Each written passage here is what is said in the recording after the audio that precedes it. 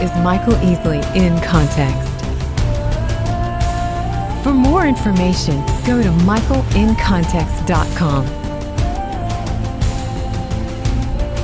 And now your host, Dr. Michael Easley.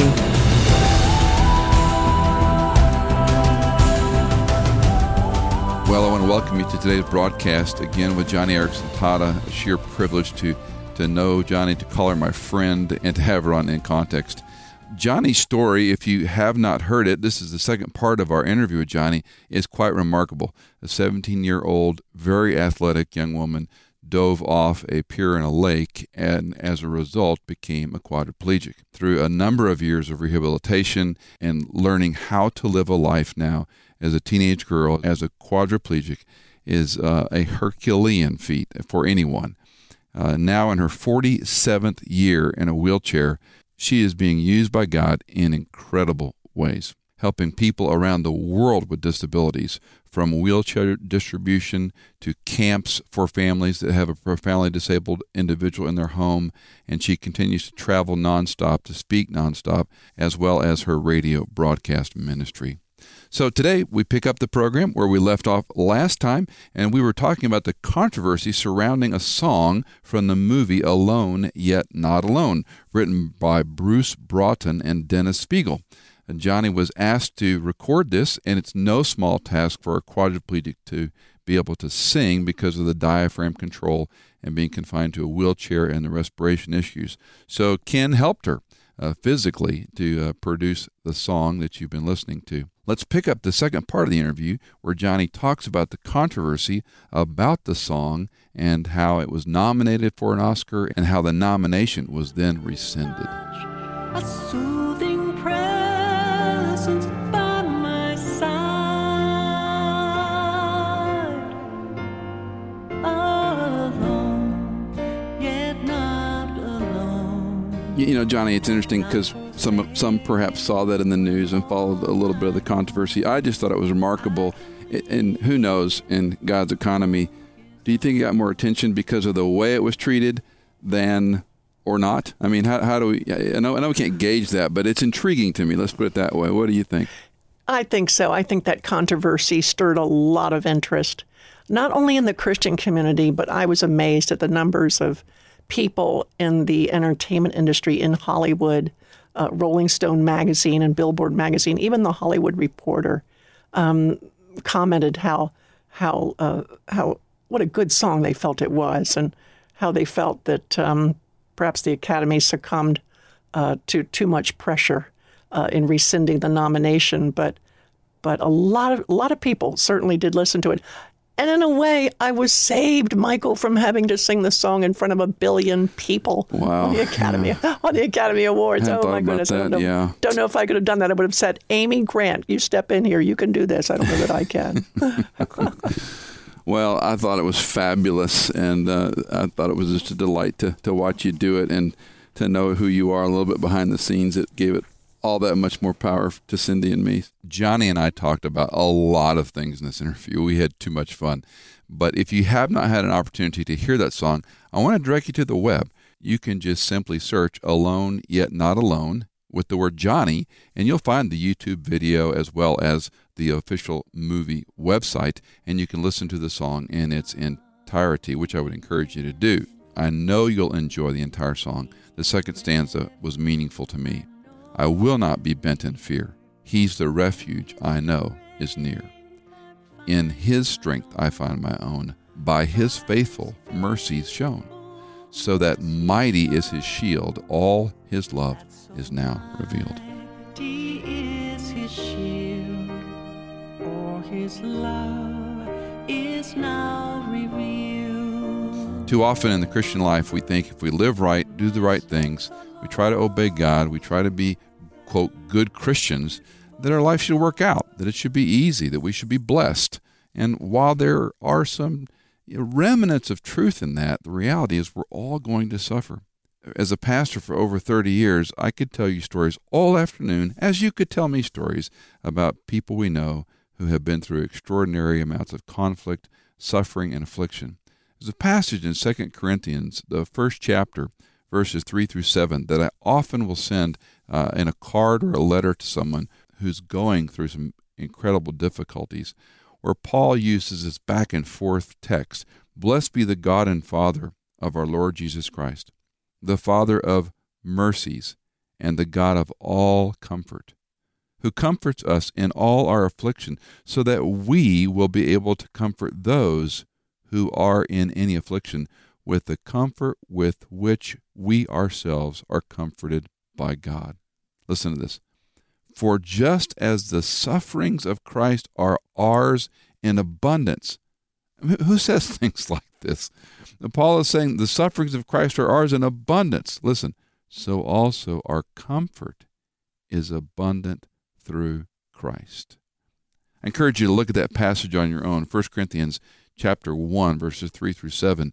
And Johnny and I continued talking about what it's like to live as a suffering believer. Johnny, you and I talk about what it means to bear our cross daily, pick up our cross and bear it daily, living with suffering. The passage that I read out of 2 Corinthians, obviously you've thought about this for 47 years now. So how does Johnny get up and do it? What's your perspective on it?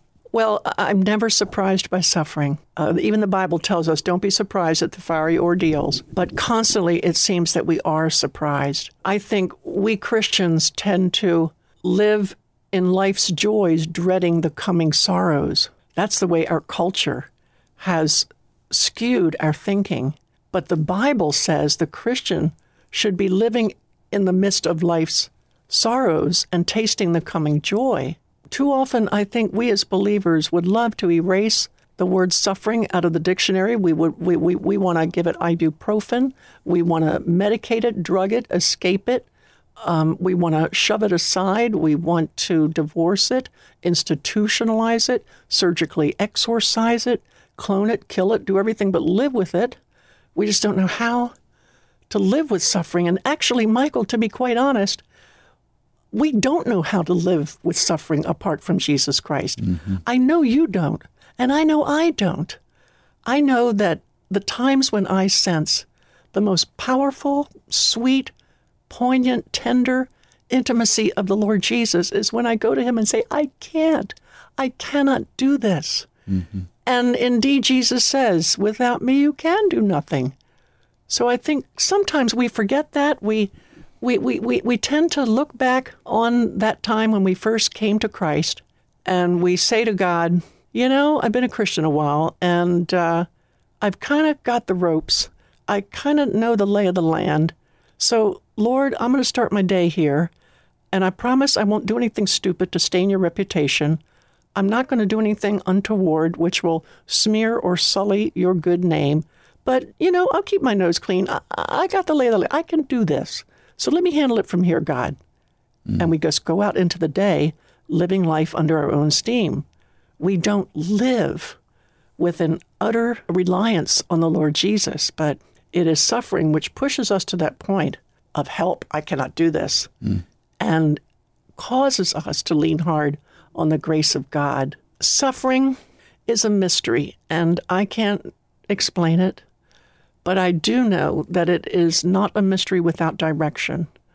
And the direction the Bible gives us is to constantly look at Jesus, look to Jesus, lean on Jesus. He wrote the book on suffering, and oh my goodness, when they hang you on a cross like meat on a hook, you ought to have the last word on suffering. Mm. He's the go-to person. He's the one we cleave to. And were it not for our afflictions, I just don't think we'd lean as hard on him daily as we should. I remember we think of Peter's confession when he acknowledges that Jesus is the Christ. And there was a segment in John where a lot of the disciples are peeling off. And Christ turns to the 12 and says, you do not want to go away also, do you? And Peter answered, Lord, to whom shall we go? You have words of eternal life. When I get to the bottom of that barrel and I don't want to get out of bed and don't want to walk down that hall and don't want to go through 100th of the steps that you have to go through, I remind myself, you know, there's no place else to go. I've got to go to him. I've got to go to Christ because I'm not incapable. I'm impotent. I'm immobile. There's not anything I can do apart from him. But we think we can. but we think we can, and that is the lie that not only our culture but our adversary would love for us to believe, that we can do this on our own. We simply can't. One of the verses that I often think of when things become a little overwhelming is Luke chapter 9, verse 23. If anyone would come after me, the Lord Jesus says, he must deny himself and take up his cross daily and follow me. You know, I used to think my cross was my wheelchair. Oh my goodness, this is my burden to bear. I've got to carry this quadriplegia. But my cross is not my disability. I think my cross is my attitude about the wheelchair. It's my attitude about the disability. And that's what I have to put to death. To take up your cross means you put to death something in your life that needs to be done away with. And my attitude at times stinks. It is so rotten. But curiously enough, you know, you mentioned at the top of our program how I inspire you. Oh my goodness, Michael, I know so many people with disabilities around the world, especially in developing nations, people that I'm friends with. And I see how they handle their disability in the midst of crushing, bruising poverty and pain, with no medical clinics, no doctors who are prescribing medications, no help, no social supports. God has made the poor of this world to be rich in faith, and they inspire me. In fact, I have a photograph on the wall next to my desk. It's a man in Africa who's a paraplegic. He was unable to come to our wheelchair distribution. He was just in too much pain. He was able to take some alcohol to deaden his pain. There was no other medication available, but for the most part, he lives an extremely humble life, doing what he can to eke out a living in this desperate plight that he lives in. Thankfully, the villagers have taken great pity on him because he is a remarkable man of good character. And I keep his photo on the wall because when I wheel into my office and I'm grouchy or I'm peevish or I have a sullen spirit or my heart is dry or my soul feels calloused and cracked and I don't feel like going on, I want to throw in the towel before the day has hardly begun. I glance up and there's that man. I don't even know his name, but he inspires me. He represents to me the 1 billion people with disabilities who live, and 80% of them live in developing nations like he does. Oh my goodness, I want to do all I can to put to death that rotten attitude I have, to mortify it, to take up my cross and crucify my peevish spirit and persevere, not only for the sake of Christ, but for the sake of brethren like him. We are called to not only honor God, but to also honor those around us. We owe them a good testimony. I owe my Christian sisters and brothers a good testimony because I'm intimately and intricately linked to them, and my victories can become theirs. I certainly don't want to spread cowardice or fear or timidity or bad attitudes by my rotten perspective on the day. No, I want to have a good attitude because I owe my friends around me that. I owe them that at least. Philip Brooks wrote a devotional called The Candle of the Lord in the 1800s, and this is a quote that I go back to again and again. I'll get your reaction to it. You may be familiar with it. The reason we are led into trouble and out again is not merely that we may value happiness more from having lost it once and found it again, but that we may know something which we could not have known except by that teaching, that we may bear upon our nature some impress which could not have been stamped on natures except softened to receive it. Well, I hope everybody that is listening wrote down that quote, because I know what, Michael, I want you to send it to me or post it on your website or something. But I mean, I love Philip.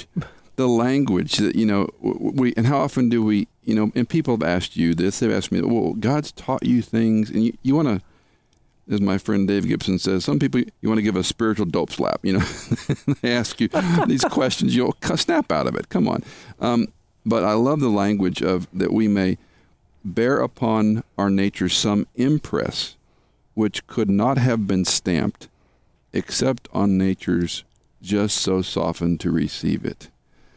You and I know God not better, but differently than apart from a wheelchair, than apart from chronic back pain? Absolutely. You know, I think another way to paraphrase that Phillips Brooks quote, take for instance James chapter 1, verse 12. Blessed is the man who perseveres under trial. Okay, we know that in our heads, but God wants us to feel it in our bones. He wants it to feel it in our bones.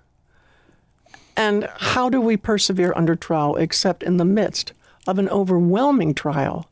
We utterly cast ourselves on the mercy of Christ. And then we, as you say, know him not necessarily better, but we know him deeper or differently.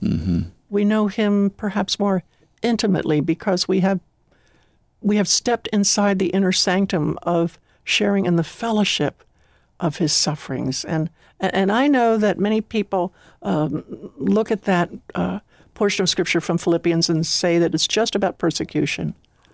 But I think to participate in the fellowship of sharing in Christ's sufferings is to have a good attitude when you're nailed to a cross. That is doing something for the sake of Christ. That is bonding with him in an intimate and personal way when you're But we're not doing that in the flesh, right? We're not mustering up that attitude, right? That's right. Absolutely. So we are hard-pressed on every side, but we're not crushed. We're perplexed, and truly we are perplexed, but we're not in despair. Man, we are close to despair. Sometimes it feels like I am so close to despair. We are persecuted, we're not abandoned, we are knocked down, but we are not knocked out. For every day, we carry around in our body the death of Jesus so that the life of Jesus might be revealed in these bodies of ours. That's from 2 Corinthians chapter 4. And that's such a mainstay, that's such an anchor, that's such a pillar when it comes to moving forward into my walk with Christ. And I'm sure for you too, Mike. But I hope for our listeners who are struggling. I trust that our listeners, your friends, my friends, are being bolstered in their spirits by these wonderful hook, lines, and sinkers that we are sharing from the Bible. You know, it is interesting that we're surprised. You mentioned earlier about why are we surprised when suffering occurs, and we live in a fallen nature and fallen bodies and a fallen context, and we're waiting for that new kingdom, new earth, new bodies, new reality. But you know, we reach, as you said, we reach for the ibuprofen. I call it the spiritual ibuprofen. You know, where's the solution? Is Lord, teach me the lesson so I can get well. That's really what we're asking. We're not asking, teach me so that I can continue to live with the suffering. And absolutely. You know, over the years, when it wears on you, you know, you and I have seen people that handled this very well, and some that handle it very poorly. And it breaks our hearts when we see them handling it poorly. Let's envision, you and I probably have some real people in mind, but let's say you're talking to someone who is very short for this earth. They're in chronic, miserable pain. Perhaps cancer is taking its final toll. Perhaps they've been a quadriplegic for many years. Perhaps HIV, AIDS, whatever. But their days are very short. What would you say to them? Well, first, if that person who is in pain, albeit facing a short life expectancy, I would remind them that their citizenship is in heaven anyway. For we all eagerly, I love that adverb, we eagerly await a Savior from there, the Lord Jesus Christ, who by the power that enables him to bring everything under his control will transform our lowly bodies. Perhaps there are friends listening to us whose bodies are racked with pain or disease or terminal illness. Well, God is going to transform that lowly body so that it will be like his glorious body. That is a hopeful thing to look forward to. That is hopeful. That is so encouraging to know that your suffering will not be wasted as you persevere and trust in Christ. There's a wonderful Bible verse in Isaiah chapter 50 that says, "Let he who walks in darkness, who has not one ray of light, trust in the name of the Lord." Even if you're in the midst of spiritual, emotional, and physical darkness, trust in the name of the Lord, for your citizenship is in heaven, and he is going to transform your lowly body to be like his. And continue to trust him because you are indeed enlarging your eternal estate. Jesus is going to embrace you and say, "Well done, good and faithful servant. You have persevered, and now enter into the joy of your master." But if there are some listening who do not know Jesus Christ, for whom their sufferings are a waste, my encouragement to them would be not to let it be that way. Do not waste your sufferings. And do not waste your life of sin. Bundle it up. Put it at the foot of the cross. Confess it before your God. And invite him to sit on the throne of your heart. And allow him to send his Holy Spirit to empower you to live the kind of life with what few remaining days you have. To live the kind of life that will not only please and honor him, but accrue for you a citizenship in heaven and a rich welcome and a reward awaiting you in heaven. Let this suffering be not that which drives you away from God, but let suffering be that which drives you to him. We've been talking with Joni Eareckson Tada. You want to find out more, you need to go to Joni and Friends. That's JONIAND Friends, JoniandFriends.org, and you can find a robust website with Wheels for the World, family retreats, her television programs, her 5-minute daily radio programs, resources, on and on. It's a very robust site. Find out about what Joni is doing in the ministry that she has birthed, and pray for her. Pray for Ken, our great friend who is there with her all the time. And we'll have to get Ken on next time and chat with him. Oh, absolutely. Michael, he loves you. He prays for you daily as well, as do I. He's a prince. I'm holding Joni and Ken's book, The Untold Love Story. Ken and Joni put this book out with Larry Libby. It's a delightful read. Give you some insights on what their marriage has been like, and for what you're coming up on 33 years. Yep, we are. Yep, and so it's what a great guy I'm married to. And he married a precious woman. So, listen, we love you. I thank you so much for giving us this time. And Cindy and I continue to pray for you and Ken and the fabulous ministry you have. Keep pressing on. You're my hero. Absolutely. And to our friends who have hung in there with us during our time together on the radio, I would pray Ephesians chapter 1. I pray that the listeners, their hearts have been enlightened, that they might know the hope to which God has called them, the riches of his glorious inheritance, and I hope our listening friends have gained an insight into the incomparably great power which is theirs if they would but believe in the midst of their hardships. Amen. Good word, young lady. Thank you, my friend. Good word. Good words from you too, Michael. Love you. Love you too. I feel like I never have enough time with Joni.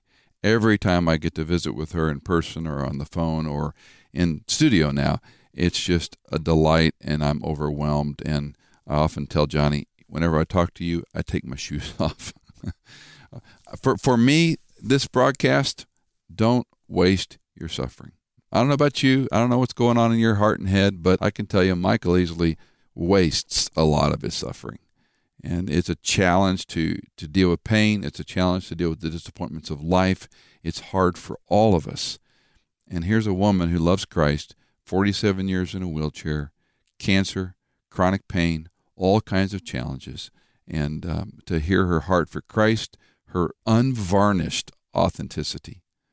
And she truly loves God, and she truly loves people who suffer. And your God, Jesus Christ, truly loves you. I hope you won't waste your suffering, and I hope you'll meditate on what Joni shared, as well as some of the passages we've referred to. And by the way, may you remember, when you're alone, you're not alone. This is Michael Easley in Context. If you have questions or comments, please let us know at michaelincontext.com. Thank you for listening to Michael Easley in Context.